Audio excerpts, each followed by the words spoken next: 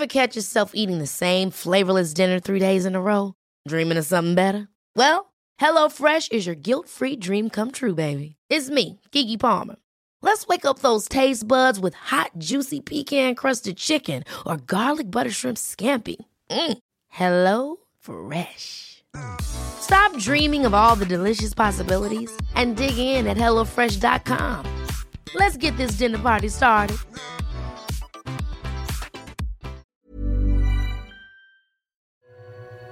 This is Last Drinks Podcast, a new conversation about how to navigate an awesome life without alcohol, reframing the cultural norms around alcohol in our lives, and hosted by me, Maz Compton, sober since 2015.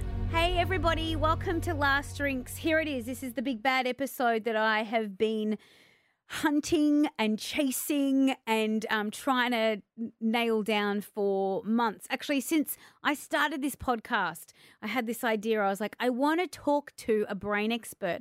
I want to speak to a neuroscientist and ask how alcohol affects our brains on a chemical level. I want to know what this thing that we buy in shops in pretty bottles, what does it do to the chemistry in our brain? How does that impact our behavior, and how can we kind of get a handle on that? You know, what I think it's really important to understand how our brains work in general, to understand why we behave the way that we do, why we choose what we choose. So this is I'm really excited about this episode. The brain expert, the neuroscientist that I speak to is Dr. Inika. Inika just so happens to be a friend of mine, and we only recently reconnected. We reconnected through our dear friend Matthew, who lost his battle with stage 4 lymphoma only recently. And I tell you what, there's nothing like the death of one of the most incredible people that you know that will bring you together with like-minded people. And Matty, he was such a beautiful soul, and he had a really, he had that threshold of excellence where he only hung out with the eagles. He flew with the eagles.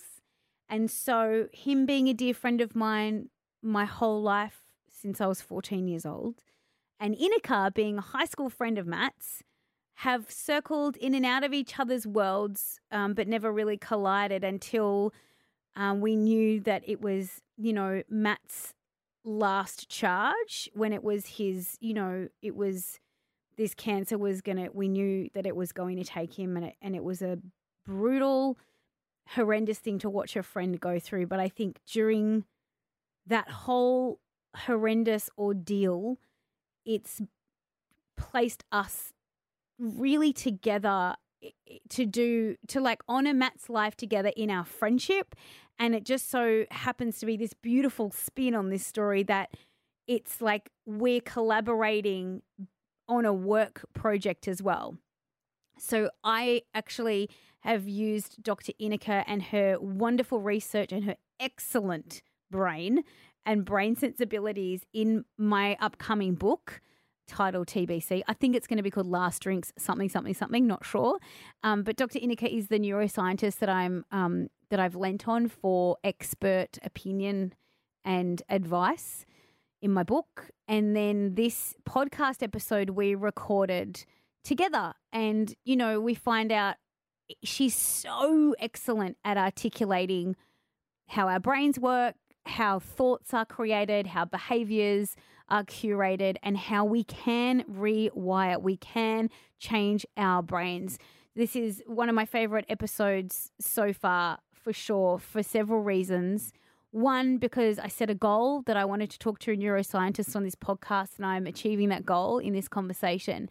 But also because this is really our collaboration in our personal lives, and our collaboration on this project is a real hat tilt to our beautiful friend Matt, who we miss so, so much. And, life really just isn't fair sometimes.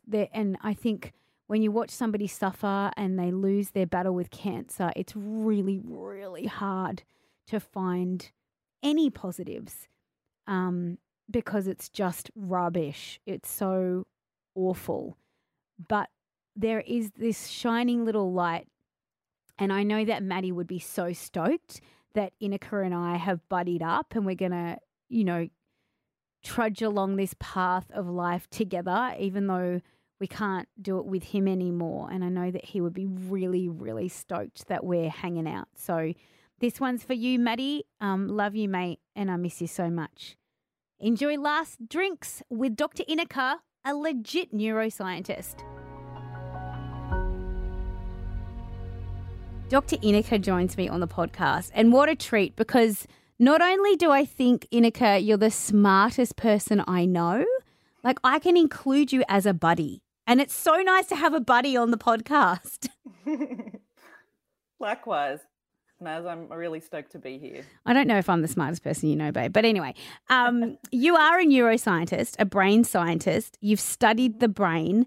And so I have some questions that I really hope will help people understand, like how intrinsically linked our thinking and our behavior are, because that all sort of starts in the brain. And I feel like you've got a really excellent way of explaining how our brains work when it comes to, I guess, habit formation.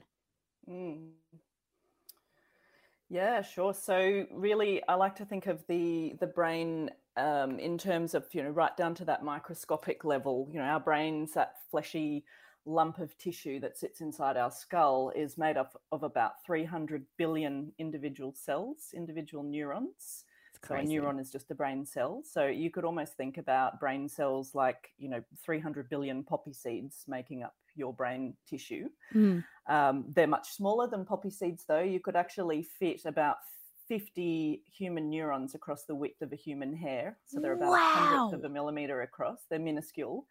And each one of those individual neurons can connect with up to 7,000 other neurons. So you're literally looking at hundreds of trillions of connections between all of those tiny microscopic poppy seeds or neurons inside your brain. So when we look at how brain thinks and how our thoughts work and how communication between those neurons work, we can think about it in terms of what we call an electrochemical signal. So these neurons aren't actually physically bound together. They're not physically connected like a lot of other cells and tissues in our body where they sort of make a physical side-by-side connection. We actually see a gap in between each of these neurons, and this is called a synapse. So if you think about those poppy seeds, those neurons growing out lots and lots of tiny roots known as dendrites or neurites, like these tiny little arms that stretch out and they can connect up to 7,000 cells, as I said, they will actually reach a point where they'll connect with another neuron, but there'll be a gap between those two neurons. And when a signal crosses, so we have let's say a thought process. Okay. So we have a single thought stimulates one of those neurons, and we see an electrical signal traveling about 100 meters a second, traveling along that neuron, along those little dendrites, along those little arms that reach out. And it reaches the end of the neuron, and it hits that gap, that synapse, and it will trigger the release of a chemical. And that chemical then crosses the gap, and then it's taken up by the next neuron, and it turns that chemical signal into an electrical signal, and then it will travel up as an electrical signal, send a spurt of chemicals out the other end. So we see this sort of electrochemical signaling happening. Now, as I said, you remember those neurons aren't physically connected. Right. But what happens when that chemical signal crosses that gap, it actually induces changes in the neuron on the other side. So that neuron over time becomes more receptive. The more times one neuron communicates with the other, the stronger those neurons become wired together, if you like. They will be very receptive to each other. Yeah. And there's an old saying in neuroscience, neurons that fire together will wire together. So as those neurons pass that same thought process again and again and again, you can think about it like laying ropes across a crevice, across a big, gap. Each time that thought is passed across, it becomes stronger and stronger, that connection. On the flip side, if you stop using that particular pathway and you stop having that thought over and over again, or you stop learning that piece of information or whatever it might be, and you stop those communication lines between the neurons, they will actually decay and die away. So this is called a use it or lose it principle. The same way, for example, that a root, so we'd go back to that seed analogy, and I always think about the brain in terms of it being a garden. There's a lot going on. There's roots and there's shoots and there's lots of growth and, fertile soil in the brain. Yeah. If you stop those neurons from connecting to each other, so as roots will travel through the soil looking for input and sustenance and nutrients and water, if it's not getting that input, it will retract and go looking elsewhere for that input, for that nutrient. So our brain cells behave very similarly. And so in terms of how habits form, if we have a single thought, and it's said, as the average adult human has about 70,000 individual thoughts a day. So if you're a woman, I think, with us, I've got twice 20, that, I reckon. Yeah. I'm on the have upper about echelon. 20,000 of them at once. Yeah, I'm on the upper echelon because this machine in this head does not stop. Overdrive. There you go. And so these are things that we can actually control. The way we think and the thought processes that we have, we're actually in control of them. So those 70,000 thoughts and that busy brain that we have is actually what creates those connections and what reinforces those connections. If we choose to stop having a thought in a particular way, or we choose to stop reinforcing those particular habits or those particular thought processes or actions and activities that we're doing, we actually stop the connections between the brain cells from becoming stronger, and over time those connections will die away. So we can create and recreate and change the very connectivity between those neurons just by choosing the way we think or not think. This is so interesting because I feel like it's so hard to talk about this stuff, because I think a lot of people, and this is not a judgment, this is definitely how I think where I used to think, is that I'm not in control of my thoughts. My thoughts are just happening in my head, and they come and they go, and then and then now I'm anxious, and because I'm anxious now I'm going to have a drink, and now I'm going to drink and then black out, and then I don't have to think about it. I think that's a really plausible scenario that a lot of people find themselves in, where we don't think we have control over our thoughts. But what you're saying is that we actually do. And I think when you can find the empowerment to accept that, then you can start affecting change. And it's starting from that very seed of thought. Yep, exactly. And I think that's a really important point, that this is, your brain doesn't control the way you think, and the wiring in your brain doesn't control how you think. It's actually the exact opposite. Your thinking controls the wiring of your brain. So this is literally mind over matter, or mind over brain matter, that by choosing to have a particular thought, you're basically performing micro neurosurgery on yourself and choosing to change the wiring at that very microscopic level. And this is really, the whole principle is called neuroplasticity. Neuroscience likes to give very technical, complicated terms to everything. But if you break it down, neuro is basically brain. Brain plasticity means it's able to be melted down and remolded. It's plastic. It's very malleable. So our brains are not hardwired. And even, 40 years ago, this is a relatively new concept, neuroplasticity, that was only discovered by scientists about 40 to 45 years ago. It was first thought that the neurons that we were born with and the connections between them at birth were what we had for the rest of our life. But what we know now, thank God, it's a unique, exactly, but it's a unique organ in that we can change and remold. It's extremely dynamic. It's plastic. It's neuroplastic. We are in control of the way our brain's wired by the choices we make, the thoughts we have, our decisions, and so on. I think this is really encouraging for people who are sober curious, because they might be listening going, I don't think I can change. I drink at the end of a hard day. I drink at the end of a good day. I can't socialize without alcohol. These are all thoughts that we're having in our head, and we can actually change them. And so therefore, I think it makes the idea of changing our behavior so accessible. Like there's a low bar to entry, because we all hopefully have a brain that works in the same ways you have explained. And if that's the case, then it is simple. It's like, as you said, it's that chemistry that really plays into how we form habits, and then I guess how we redo our habits and our behaviors. And so when, we hear a common term is, I'll give you a scenario. Like I get up early for work, I get in my car, I drive to work, I don't remember driving. But I get to work and I'm fine. But it's like this whole autopilot thing. So is that similar to what you were saying, is like that whole the fire together, wire together, neural pathways? I've like gotten up and gotten in my car and driven to work so many times, I don't even think about it anymore. It just happens. Yeah. Yep. So that's what we would term habituation, or, we become desensitized to things that we do over and over. As you correctly said, this autopilot concept is really, our brains become very good at just adapting and habituating to certain things. And that's just something that you're not actually tapping into the very conscious part of your brain when you're following that route to work.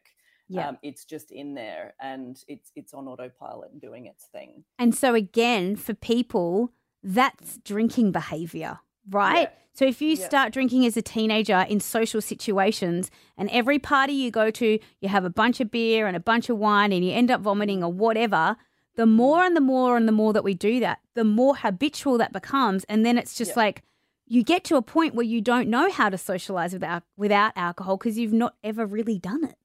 Yes. Well, and in terms of thinking about, that neurochemistry, those brain chemicals, when we drink alcohol, I think it's important for people to understand sort of, I guess, the nuts and bolts, like what are the chemicals and what are they doing specifically related to alcohol? Because I think if people understand that, they're more likely to, I guess, understand the nuts and bolts and therefore put into practice the things that can help them move away from that or overcome, those tendencies, and from becoming a nice feel-good thing to do, to drink alcohol, to then over time becoming a habit, and then over time that becoming, a very abusive relationship with alcohol and a technical and clinical addiction. So I wanted to, I guess, talk about those specific neurochemicals and what happens at that when we drink alcohol. Yeah, so I know one of them is dopamine. Yes, that's a thing. Right. Yep, absolutely. So if we think about it in terms of that immediate sense, like what happens immediately and in the short term when we drink alcohol, and then we'll talk about alcohol use over the long term. Okay. So in the immediate sense, when we drink alcohol, it triggers a release of certain neurochemicals. So we talked about this electrochemical signal that enable our brains, to talk, our brain cells to talk and communicate. And the chemical messages that transmit those signals, so the two main effects is one neurotransmitter called GABA, which has a very technical long name, which I won't bore you with, but this is effectively our inhibitory neurotransmitter. It increases the inhibition within our brain. So it's why, this sort of makes us feel sedated and relaxed, when we have a glass of wine or a drink. And it's why, this is really the primary chemical to making us feel more relaxed and decrease our inhibition, say in social settings. I know you've talked about being, a chronic introvert, and alcohol back in the day would help be sort of, I guess, the social lubricant for you. And absolutely. That's because of this increase in GABA, this inhibitory neuron in your brain that makes you feel more relaxed and more sedated, and you don't feel so anxious. Yes. So for me, I would feel really anxious going into a very big social situation. Yeah. And so prior to getting there, I'd have a few wines to take the edge off. Yes. And so then I could chill a bit more. The inhibitions are down, and I can go and do the small talk and do the extroverted thing that kind of came a bit unnaturally for me, ironically, because I'm a performer, which is very confusing. It took me a long time to figure that out. I mean, I hear that a lot too. It does feel like a paradox. It does. Your work is to be an extrovert, but personally, and when you're quiet and private time at home, it's a cup of tea by the pool. Yeah. Just like you're just like my husband. He's the same. Netflix and a cup of tea and some cookies. Hot water bottle. Best friend. Yeah. But the problem is when you have more than just a couple of glasses, that GABA, so this inhibitory relaxation chemical, is then what leads us to become more sluggish and, clumsy with our movements. We get the slurred speech and our delayed reaction time because we sort of reach this, we're past the point of just feeling relaxed, and now we've gone into this sort of clumsy because we're too sedated. Right. But then on the flip side of that, we have, and you mentioned dopamine. So this is the other major neurochemical that is affected with alcohol. And it's basically implicated in what we call the reward pathways in the brain. So dopamine is what helps us to feel, that feeling of pleasure and euphoria, this well-being, that, that warm, fuzzy feeling, so it's sort of a double whammy. You get this really relaxed, sedated, life is so good. And then you get this euphoric pleasure feeling from the dopamine. Yeah. And this is really thought to be, this is what this dopamine and this area of the brain that it's released, called the nucleus accumbens, sort of this reward pathways of our brain, is what leads us to. So the more we have that feel good feeling, it leads to us wanting, more of that feeling, to really satisfy that craving, for that good feeling, that kick, that rush that we feel. And so over time, this goes from being just a nice controlled, I'll have a glass of wine or two at the Christmas party, and it's a very controlled, and you have control over those actions and those desires. But over time, we ingrain this, and this habit forms, and we get so used to this feeling of, the goodness that we get when we have a glass of alcohol, a glass of wine. And it turns into really, I guess, this habit forming and addiction, because we're really feeding that reward pathway over and over again, and it becomes more deeply wired into us. The other thing that happens with that too is that we talk about habituation, and these brain cells getting used to this input, that over time it actually takes more alcohol to get the same effect, that same feel good effect. So whereas it might take a glass of wine or two for you to feel comfortable and, relaxed in a social setting, that might take a whole bottle further down the track, and more, because your brain is, really getting used to this feeling. And I think further down the track, and I think a lot of people that gravitate towards these conversations are in this situation where, despite negative impact, despite the hangover, the anxiety, the making a complete dick of yourself, despite all of those consequences, because those neural pathways are so, like you say, the fire wire, it's so wired in there that regardless of the result, you end up drinking Coronas at 1 p.m. on a Saturday when you woke up that morning saying, I'm never going to drink again. And that then is that really destructive cycle of I don't know how to stop. And that was me. I was like, it wasn't leaving Las Vegas. I was still had a really great job. I was in a relationship. I was moderately healthy-ish. I could still get out of bed and go for a run, but I was drinking a bottle of wine every single night, and I had no idea how to socialize without being half cut. And so it took completely taking alcohol out of the equation, which was so scary, and resetting those neural pathways over time is what happened. And I remember day 22, 23 of that first month of not having alcohol, I literally woke up one morning, Inika, and I felt like someone had switched a light on. And I was like, whoa. And I was like, is this the clarity I have been missing out on for most of my adult life? Because I tolerated what alcohol, what the effects of alcohol were doing to me. And then you can kind of exist running on 70% capacity thinking you're 100% capacity. You know? And then so it's not until you, and I really do think that if you can find a place where you can moderate, great, good for you. It's not for everyone, but having a decent amount of time off alcohol is the best way to reset those chemical reactions. Exactly, Maz. And you hit the nail on the head. Your magic number of 22 to 23 days after you'd gone off alcohol, it's actually 21 days to form a habit. That's what they say. So 21 days of doing a repeated thing, like abstaining from alcohol and overriding your desire to go crack a Corona or a bottle of wine. There's something that happens, and this is still, we're still scratching the surface when it comes to knowing all that we know about the brain. We don't know why exactly at that sort of very molecular level, why 21 is the magic number, 21 days. But it's thought that we go through sort of very fundamental genetic changes within the brain cells and all those receptors to the chemicals and sort of that neural transmission between the cells. There's something really fundamental happening there, but it takes 21 days to get to that. So keeping that number in mind, for encouraging anybody to go through that pathway of abstaining from alcohol, that's kind of, and having the right support around you and the right mantras and the right people, it's absolutely possible. And this is what I love. I love my job because, I guess my day job is my research and my, working with children with these brain disorders. But I guess on the side, as really it's just such a passion and a hobby, is going around to schools and corporates and churches and anyone that'll have me. Really, I'm so passionate about this that actually it's so empowering that you have the equipment and the tools right now inside your skull, in your brain.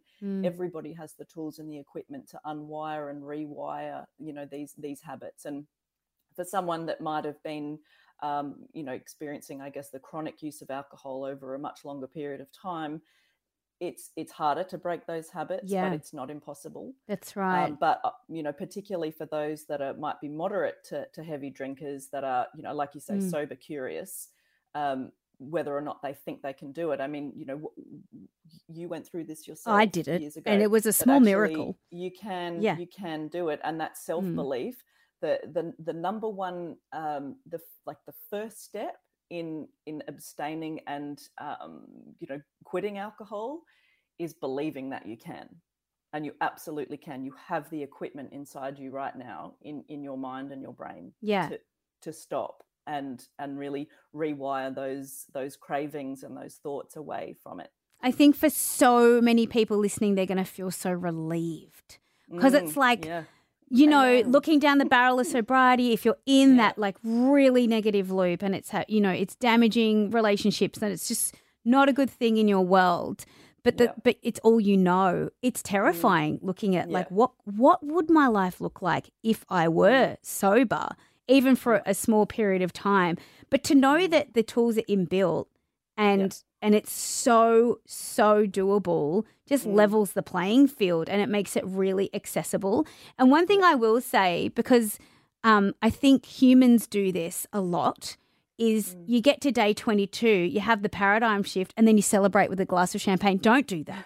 No, because it's like then they're still very delicate. It's those so connections that you've formed, because you've got to spend as long, I guess, like doing the rewire.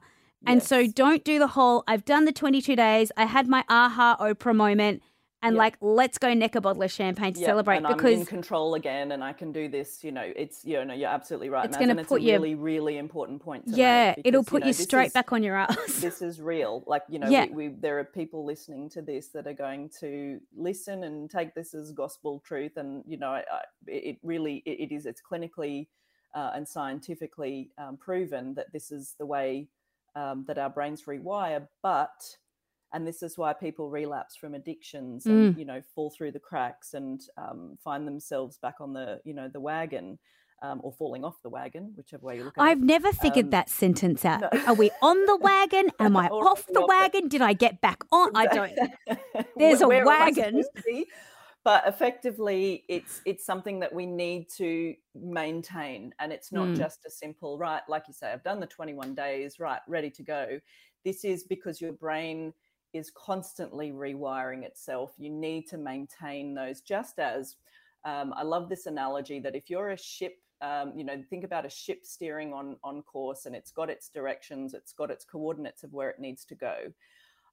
Even if it's 1 degree off and you start to drift by 1 degree and you think, I'll just have 1 glass or 2 glasses, over time, that drift that 1 degree becomes very obvious. You can be miles and miles off course over time. Yeah. We need to keep recorrecting and enforcing those connections and reinforcing those habits. Yeah. To make sure that, we stay on track and on or off the wagon. And I think, just from the conversation we've had, I think for some people that's why moderation is maybe harder than being completely sober, because you do a decent amount of time, 100 days or whatever it is in sobriety, and then you have that one drink. Your brain still can go back to not all the way back, and but it triggers. It can trigger and then those connections again. Yeah. So I really wanted to make a point of saying, just you don't have to be a superhero and go hang out at a bar on day 21 just to prove to everyone that you're sober. By 21 days, you're not necessarily that sober, but your brain is getting used to the idea of not functioning with alcohol in your brain. Yeah. So you'll feel all these really interesting things that might feel a bit foreign, like your feelings. And I remember being super emotional in the back end of that first month because I wasn't suppressing anything that came up that felt a bit funky for me. And then, like I said, the clarity in my head, my creativity just went on another level. And then because I had this beautiful commodity of time that I used to spend just getting wasted, I was like, Plus money. Plus money, thousands. It's all of a sudden it's like, I've got all this time. What am I going to do? Well, of course I'm going to clean out my kitchen cupboards, duh. And you just start, and then you go, well, that was productive. Oh, I ticked that off and it's this. And see, now you're reinforcing the good stuff. Because that actually, the feeling you get when you declutter is actually also activating the reward pathways. You get dopamine release when you're doing something like that. My husband can attest to that. Yeah. I rearranged the house. Like, it's a slight problem. Marie Kondo would be proud of me. But I'm like, I'm always he's like, what are you doing now? I'm like, I don't know. It just feels good. It sparks joy. Yeah. But see, and that's that pleasure reward center. And see, I think we think about the reward and pleasure pathways as sometimes in a negative sense with negative connotations, because this is how addictions form. But we can also become, very rewired in those pleasure centers for good things, like actually kindness, random acts of kindness also release the same chemicals that sort of that pleasure feeling in the reward pathways. And let's flood our brains with dopamine doing good things like decluttering and serving others and kindness. I mean, it's actually not as I guess fluffy feel good as what I'm making it sound. It's actually got a very neuroscientific basis, and doing things and when we're in this state of love and empathy and awareness of others, it's actually doing incredible things neurologically for us as well. So I guess diversion is what you're really getting to. You say, I've got all this time, keep yourself busy. Rather than drinking, go declutter your cupboards, or go, bake something and take it to a friend in need. And this is the thing. You're actually diverting yourself away from it to do good things. And you're ingraining those, rewiring those connections, good connections into the brain. That's so encouraging too, because in the book that I'm writing, I get people to build out their very own sober toolkit. So I list all of the sober tools that I've kind of, dabbled with and found over my 8 years of sobriety. And I'm like, know thyself, like pick what works for you. And one of them is do something for someone else. If you're having a moment where you're like, I've done this sobriety thing for a few weeks now and I'm, tempted, go and buy somebody a coffee, bake a meal or drop it on a neighbor's doorstep, send somebody some flowers anonymously and light somebody else's world up, because the feeling that you get when you impact joy and kindness into someone else's life, it's not done enough. But if everybody did it, it'd be a really different world. Yeah. It's a good addiction to have, right? Yeah. And then can you take that too far? Yeah. Yeah. Well, yes, I guess everything in moderation, right? You get a car. Get a car. Yeah. Get your Oprah on. But no, that's exactly right. And, I think that important to, emphasize having that toolkit around you, and scaffolding is really important to have the right people around you. You want people that are going to support you with these new choices and reinforce, that you're doing the right thing. I'm really big on mantras and putting, my kids are familiar with me getting out, the chalk pens and writing on their mirrors, and I'll do little, little quotes and, be brave. You're braver than you know, stronger than you think, and loved more than you can possibly imagine, things like that. Beautiful. Because you know what, when you expose yourself to that sort of thing and you've got, your quotes and what's the word I'm looking for, Maz? Oh, your mantras? Inspirational quotes. Yeah. Oh, yes. Mantras. It's really, it does have an effect at that very fundamental neurological level. When you get up in the morning and you see that saying, I am strong, I will get through this, you're reinforcing those pathways in your brain. It's not just a lip service. It really does make a difference. So to reinforce over and over again, for those weak moments, phone that person who's your support person who can pep talk you through getting through that craving. That scaffolding is really, really important, and taking away the things that might tempt you for a period. It doesn't have to be, that you can never be around alcohol again. But it's just, being kind to yourself and making it easier for yourself, and putting the right structures, tools and scaffolding in place to help you through, what is invariably, difficult for most people to make that decision. And I think I love that you do that for your kids on their mirrors, because I think that becomes their self-talk. And we can do it to ourselves, like it's whatever you are going to get put in your eyes, it's going to land in your brain, it's going to plant a seed, and the more positive self-talk you do, affirmations, affirmative. The more positive self-talk that's going on in your brain, again, it's those neural pathways that are getting created. And on the flip side, the more you sit there going, this is so shit, I'm not drinking, I'm missing out, I really want to drink, blah, blah, blah. Like then that is going to be the self-talk, and that's not going to be helpful. Yeah. And actually, even though you think you're, breaking the habit, you're actually still reinforcing it, because you're thinking about alcohol, you're talking about alcohol and how much you're missing it. There's something called point fixation. I don't know if you've ever heard this term before, but effectively, I'll use example. My husband used to race super bikes, the MotoGP bikes. Very cool. As an amateur, he wasn't professional, but he would talk about this thing, point fixation on the track, that as you're going down, this straight at 300 kilometers an hour, 280 kilometers an hour, there might be some sort of blemish on the track, like a bit of gravel or something, that you look at this thing and you're saying, I can't hit that. I'm not going to hit that. I'm not going to hit this point. But because you're so looking fixated on it, what do? You hit it. Oh my God. Right? So by focusing on the fact that you're no longer having alcohol and how shit it is that you're not having alcohol and how much you're missing that drink, it's actually a form of point fixation, and you're going to stumble on it. Yeah. So it's actually better to completely divert your attention, fill your mind with other things, fill your days and your hours with other things, so that you're not constantly thinking about that alcohol and how much you're missing it. Yeah, so before you set out to do it, get your list of things you can do to distract the toolkit and the people you can lean on. Bake a lasagna. It's interesting that you say that, because when I was learning how to snowboard, it's a similar thing. So I was learning to do tree runs, and in my head I'm like, don't look at the trees, don't look at the trees. Because if you look at the tree, you're going to hit it. And especially when you're in like tight forest and it's really, you've got to slip and slide your way through there. You have to look for the gaps.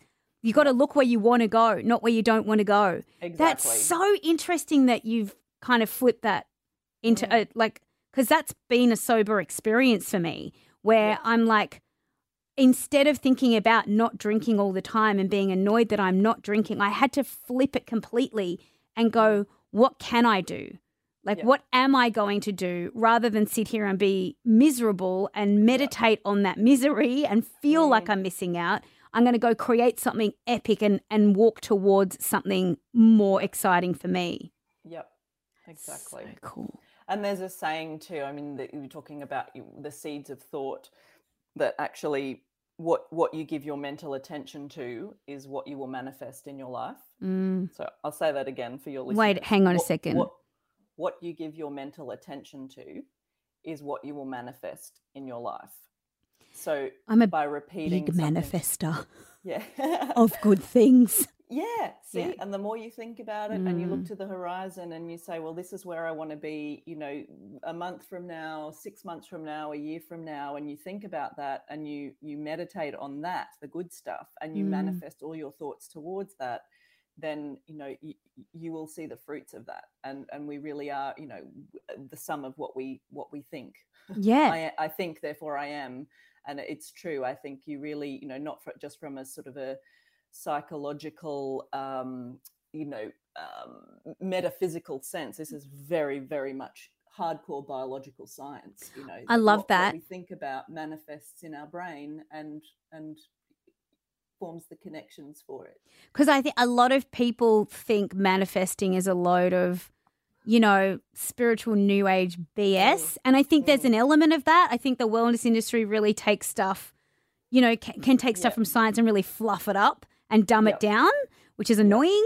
But I think people will hear what, you know, truly what you're saying, because we've had a big discussion about how our thoughts kind of create us, because they create our behaviors and we are how we behave. And so, yeah, you absolutely can manifest things, because it's there's that book, I can't remember who it's by, but it's Think and Grow Rich. It's not work your ass off and grow rich, but the whole principle is like what you're focusing your attention to, what you're feeding your brain will become how you exist in the world. Because if you think about that, like everything goes back to everything about us it really defines us in character. It defines our habits, our actions, our reactions, our successes, our failures, our relationships. Everything in life really comes from a thought, beginning, a seed of a thought. And then over time we keep having that thought, it becomes a habit, and it builds, over time those habits become who we are in character. And to think about the power of our thinking and the power of our mind is, I think, essential to, understanding that we've got the equipment we need right here.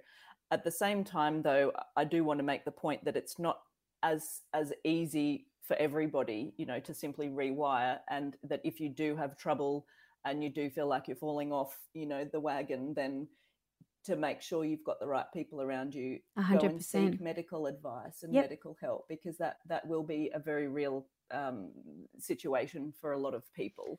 And don't be disheartened. It's something that we can do, and with the right supports around us, we can. So don't be discouraged or disheartened if you find that it's a lot harder than you thought, or you're relapsing or really struggling with it. Yeah, and I love the term scaffolding. That's so good, because like your GP, your therapist, or your online platform, or however you're deciding to do, or combination of many things as part of your scaffold is going to keep that structure, right? It's going to, because you think about when you put scaffold around a house, it's holding it in place. That's what the scaffold is there for. It's to hold you up, to help you succeed. And I love that image of, so what's in my scaffolding to help me, navigate this journey and navigate it really well. And maybe you get a month or two down the track and you think, I need to add this in, or you know what, I can like pause on the therapy stuff right now because I'm feeling really strong in my choice, or what have you, and pivot accordingly. Yeah. That's such great advice. Well Thank you so much. You are just so brainy.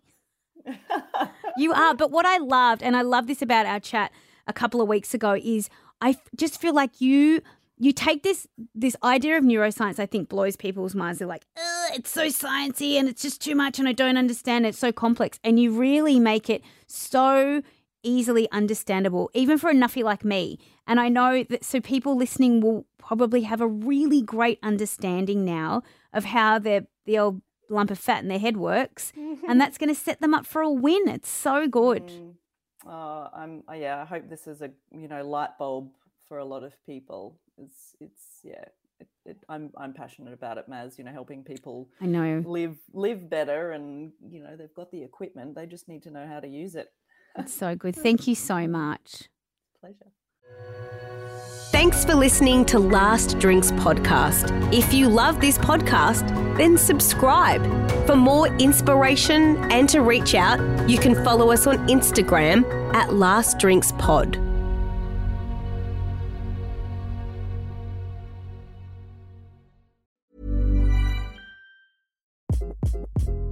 Hi, this is Craig Robinson from Ways to Win, and support for this podcast comes from Invesco QQQ, the official ETF of the NCAA. The future isn't scary. Not realizing its potential, however, could be.